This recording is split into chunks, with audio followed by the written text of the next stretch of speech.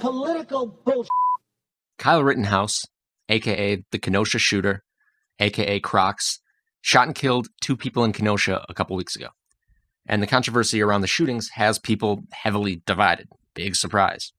But it actually is a surprise because it's not that often that you have a portion of the population actually defend the shooter.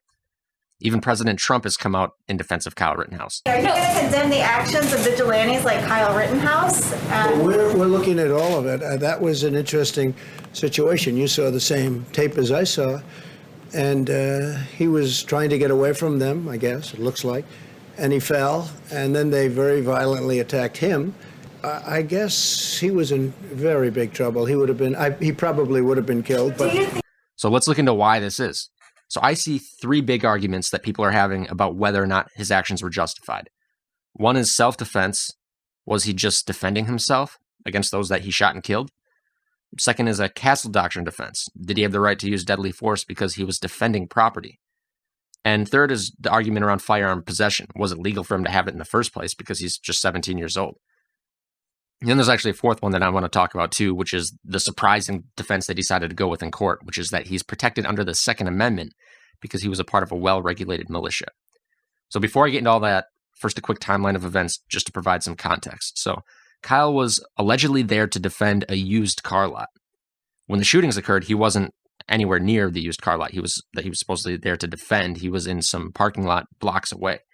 So what exactly led up to the first shooting isn't totally clear. There's no doubt that you'll hear Kyle defenders talk about how he was being chased and threatened by protesters, and that's why he was so far away from the area that he was supposedly defending. But then there are also many people saying he was walking around pointing his loaded rifle at innocent protesters, at families walking down the street who weren't even part of the protest, pointing it at people in cars, telling them to get out of the car. So there's no video leading up to the first shooting, so we don't know exactly what led up to it, but there is video of the shooting. So in the video, you see Kyle being chased by the first victim. Then there were rumors of a Molotov cocktail. There was no Molotov cocktail. The man throws a plastic baggie at him. And then Kyle turns around after he throws the plastic baggie and shoots him 5 times. In the hip, the back, the hand, the thigh, and the head. So after he shoots him, Kyle hangs around for like 10 seconds. He calls up his buddy, and then he runs away while other people help the person that he just killed.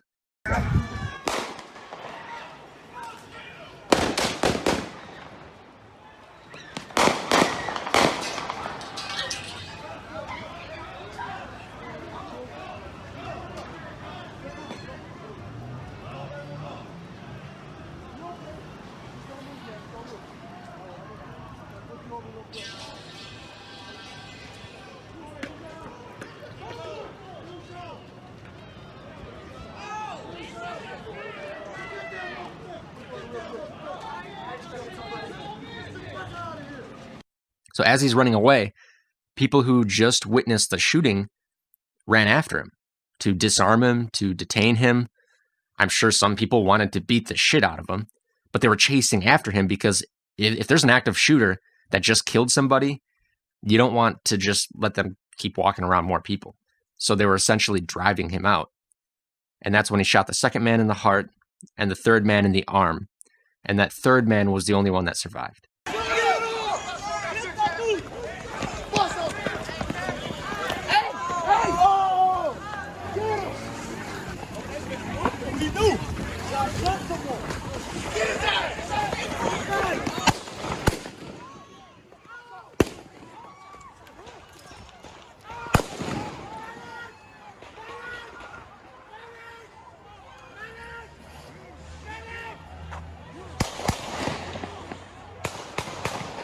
So everybody has very strong and divided opinions about this. So I'm going to set my opinions aside for the most part, as much as I can, because who cares about another asshole's opinion on YouTube? Let's look instead at the law and see what that says about it. So the first case is self-defense. Now, Wisconsin statute 939.48 covers self-defense. Section 1 states, a person is privileged to threaten or intentionally use force against another for the purpose of preventing or terminating what the person reasonably believes to be an unlawful interference with his or her person by such other person. The actor may intentionally use only such force or threat thereof as the actor reasonably believes is necessary to prevent or terminate the interference. The actor may not intentionally use force which is intended or likely to cause death or great bodily harm unless the actor reasonably believes that such force is necessary to prevent imminent death or great bodily harm to himself or herself.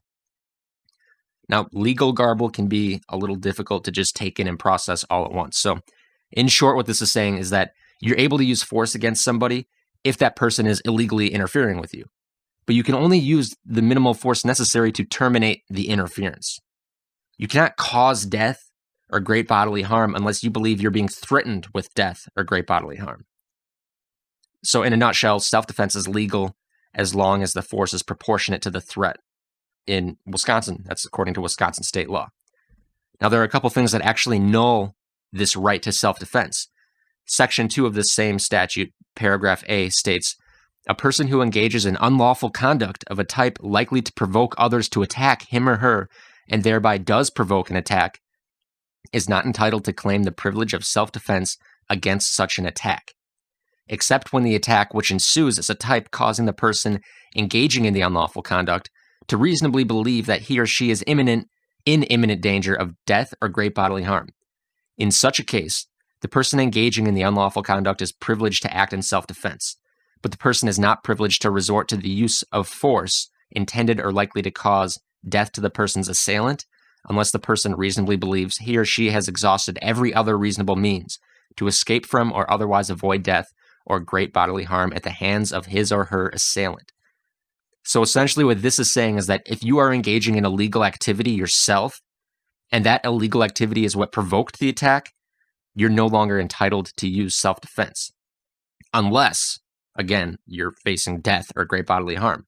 But in this instance, even if you are, the use of force is still limited more than the original statute or the first section because you engaged in illegal activity that provoked the attack. You're no longer entitled to use proportionate force unless you've already exhausted every other option. So one more smaller paragraph under this law. Section 2, paragraph C states, "A person who provokes an attack, whether by lawful or unlawful conduct, with intent to use such an attack as an excuse to cause death or great bodily harm to his or her assailant is not entitled to claim the privilege of self-defense." So this means that if you're provoking the attack, even in a way that's not illegal, if you provoke an attack because you're looking for an excuse to attack somebody yourself, you're not entitled to self-defense. So 3 important points to take away from this law.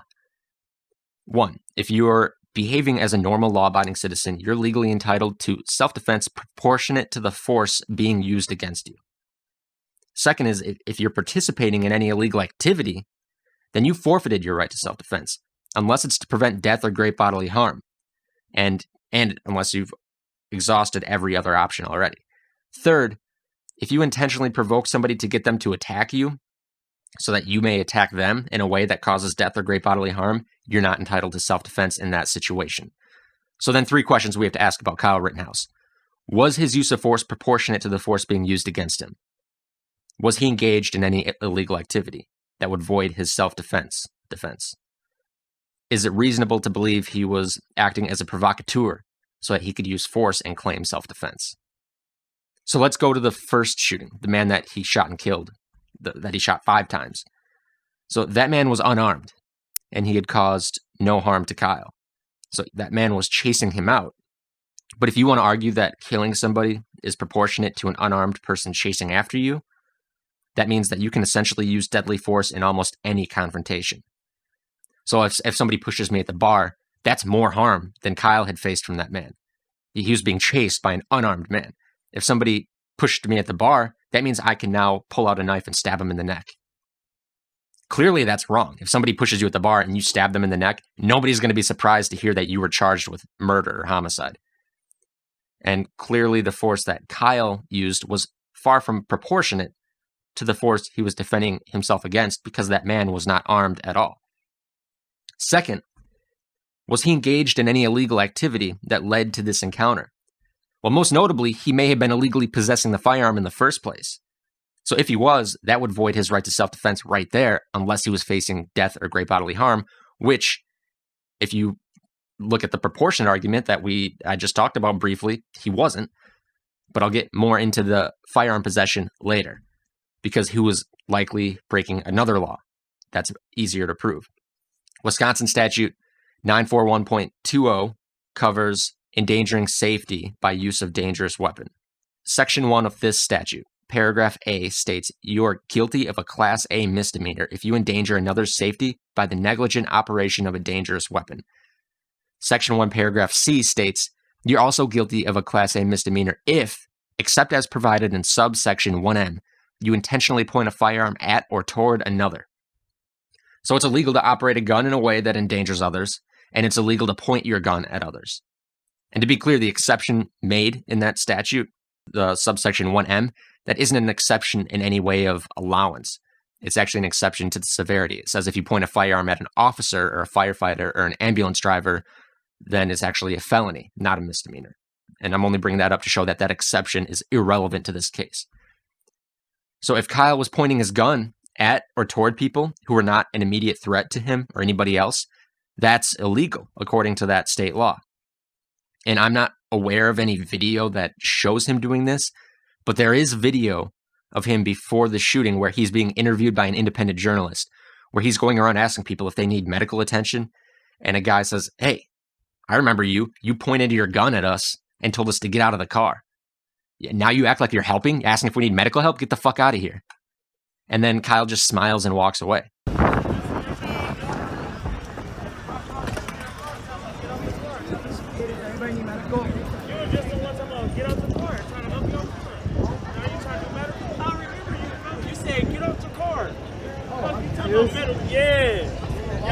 Anybody need medical?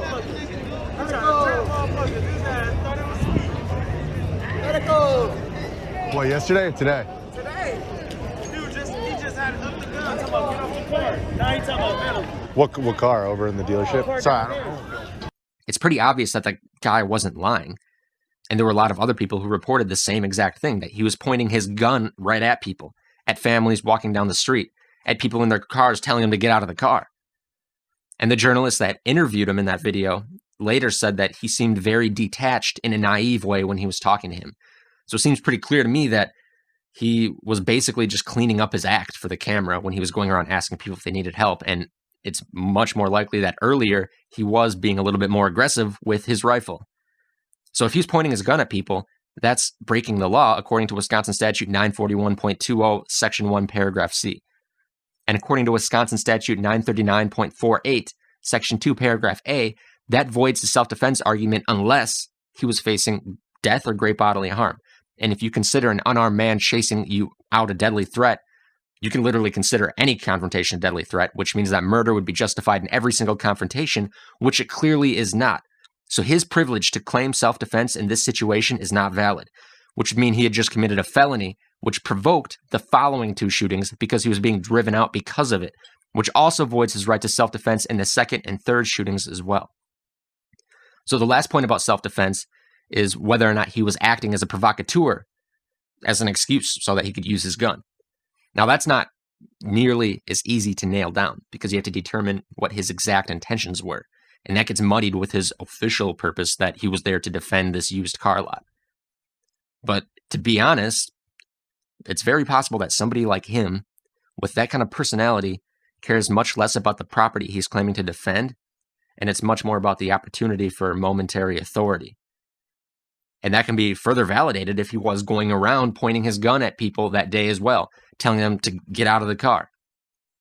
So was he truly there because he cared so much about that used car lot? Or was he there because a part of him was excited at the prospect of getting to play with people's tensions in order to manufacture a situation that might allow him to live out his power fantasy?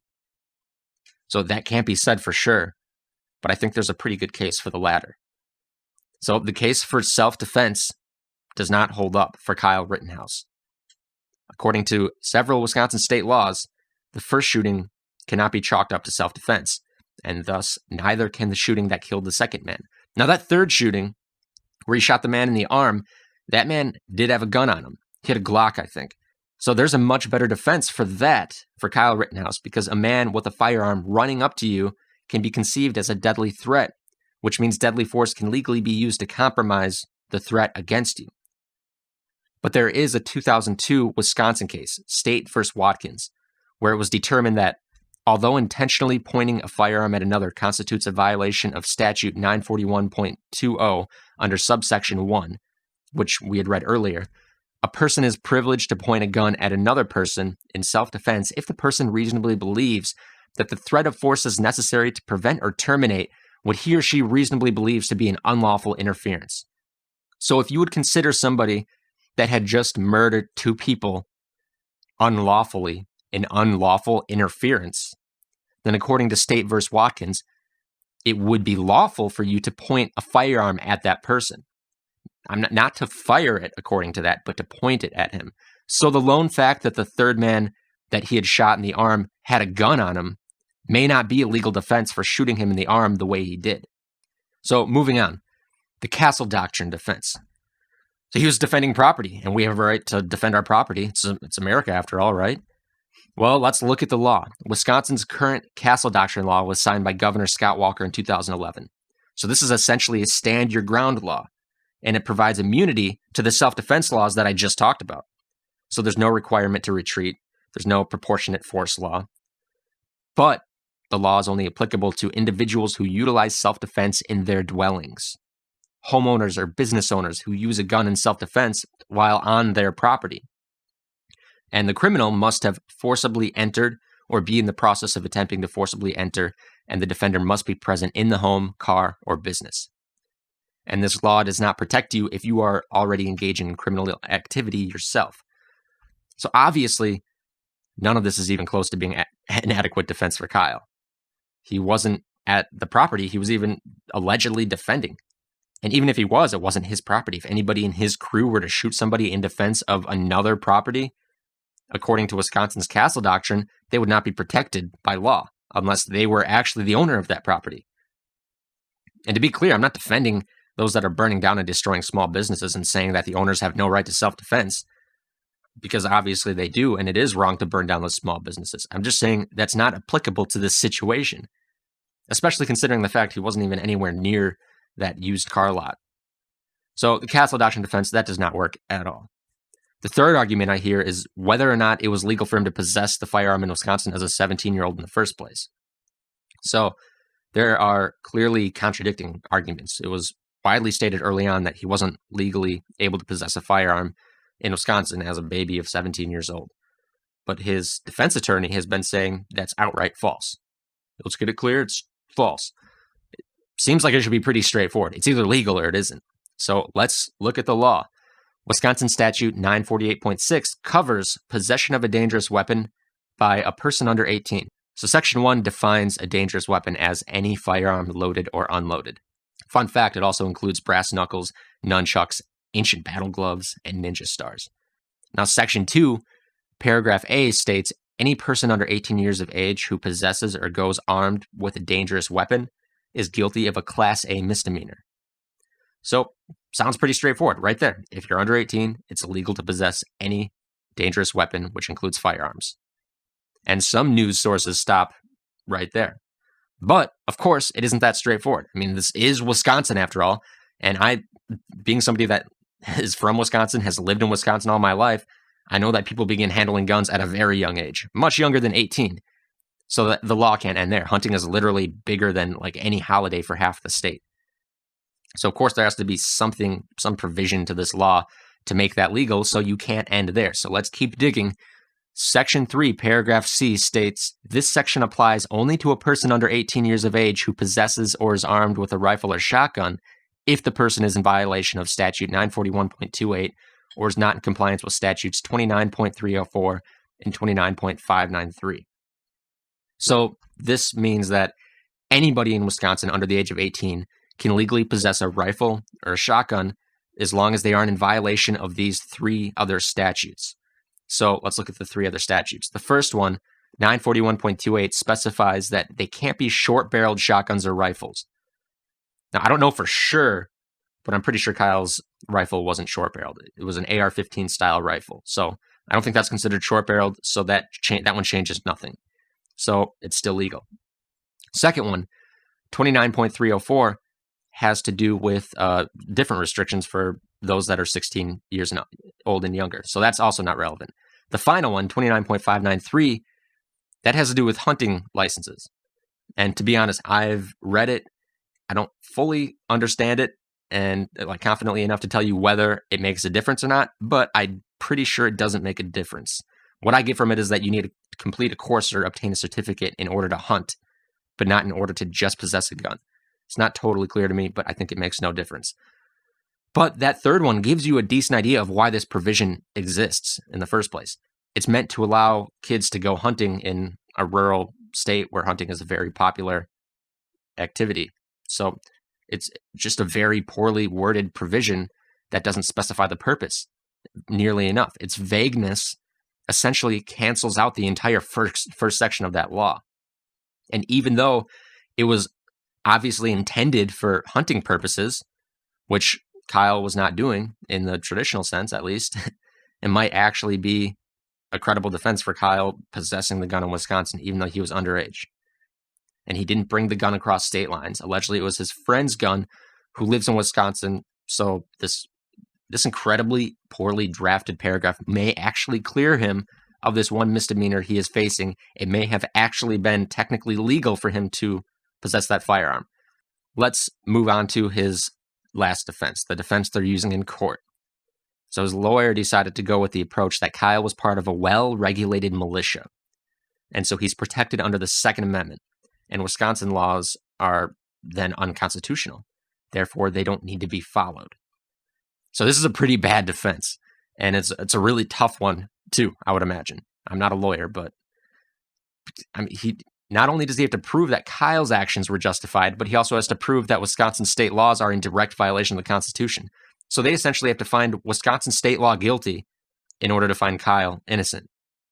And that's very unlikely because this sort of defense has already been tried several times before.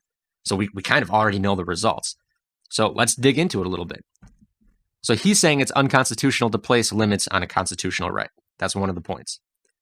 Well, it's already been determined that pretty much all of our rights are still subject to certain limits and regulations. The First Amendment gives us freedom of speech. It doesn't specify anywhere in the Constitution that we aren't free to call harm on others, yet that is illegal. It's a limit to our freedom of speech. We have the freedom to practice religion, yet we can't just go sacrificing animals, even if it's a part of our religion. It doesn't say you can't do that in the Constitution, yet that's a limit on our freedom of religion. It's not specified anywhere in the Constitution. Our rights are not limitless. The Constitution isn't an exhaustive take on our rights, and the Second Amendment is not an exception to that. So in the case District of Columbia versus Heller in 2008, Supreme Court Justice Scalia stated, "The right secured by the Second Amendment is not unlimited," and that the right was not a right to keep and carry any weapon whatsoever, in any manner whatsoever, and for whatever purpose. Another federal case determined that the right to keep arms in the founding period did not extend to juveniles. But then that will start getting you, the founding period, that'll start getting you into the talk of militias, the militia section, the saving grace of the Second Amendment for Kyle Rittenhouse. So you might say people under the age of 18 have been allowed to carry firearms in military service in the past, so what's up with that?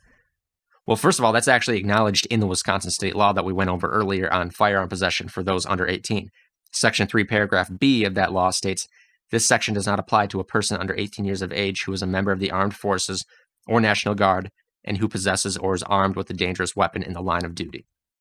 But again, the argument here is that the Second Amendment voids Wisconsin state law, so we can't get back into that.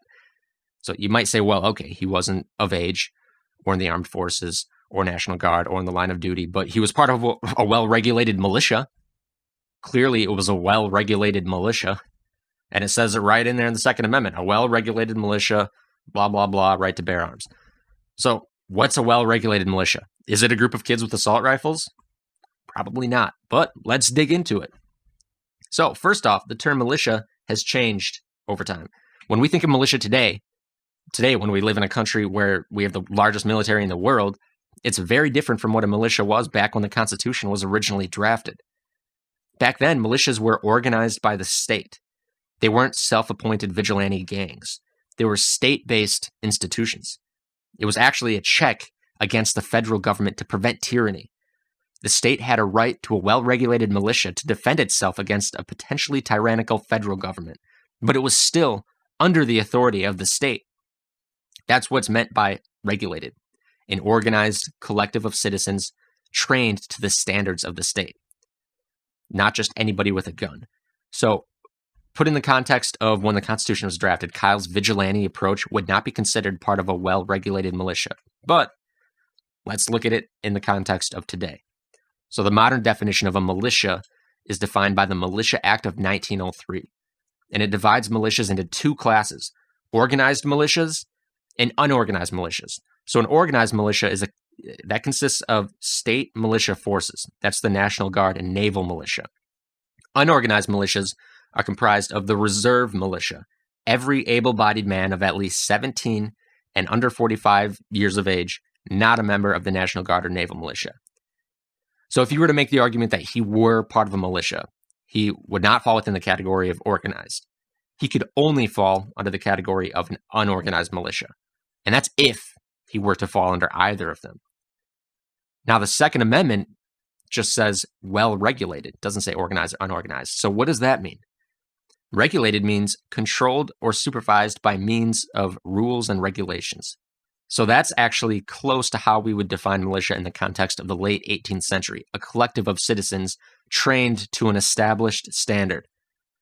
So the argument can be had that it doesn't have to be state regulated, especially because it just says well-regulated. But either way, it has to be regulated in some form or another. The vigilante militias that we're seeing form around the country are not well-regulated by definition. They're about as regulated as a pickup game of basketball.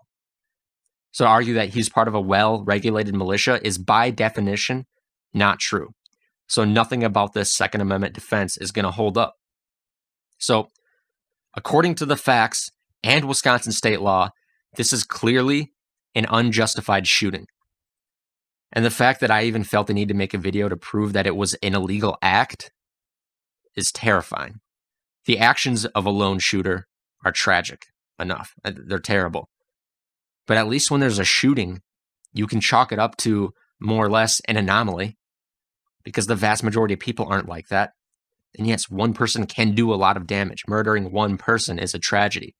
Like, politics aside, in Kenosha, in Portland, shootings are wrong, and everyone agrees with that until they don't. Not everybody agrees now. And that is a much bigger problem than just a lone shooting. Like, you look back at history and you see the thousands or millions of people that were complacent or silent during acts of mass genocide, and you think, how in the hell did so many people just stand there silent, or worse, actually support or participate in that? It seems crazy to think that many people could be so blind, but it's easy to be on the right side of history when it's already history. It's much harder when you're living through it, because you're in the middle of all the propaganda. You're being bombarded on all sides, by all sides.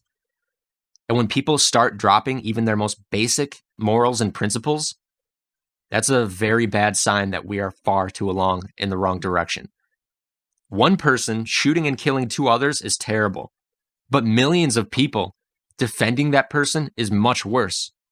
Much worse. Media defending that person unapologetically is worse.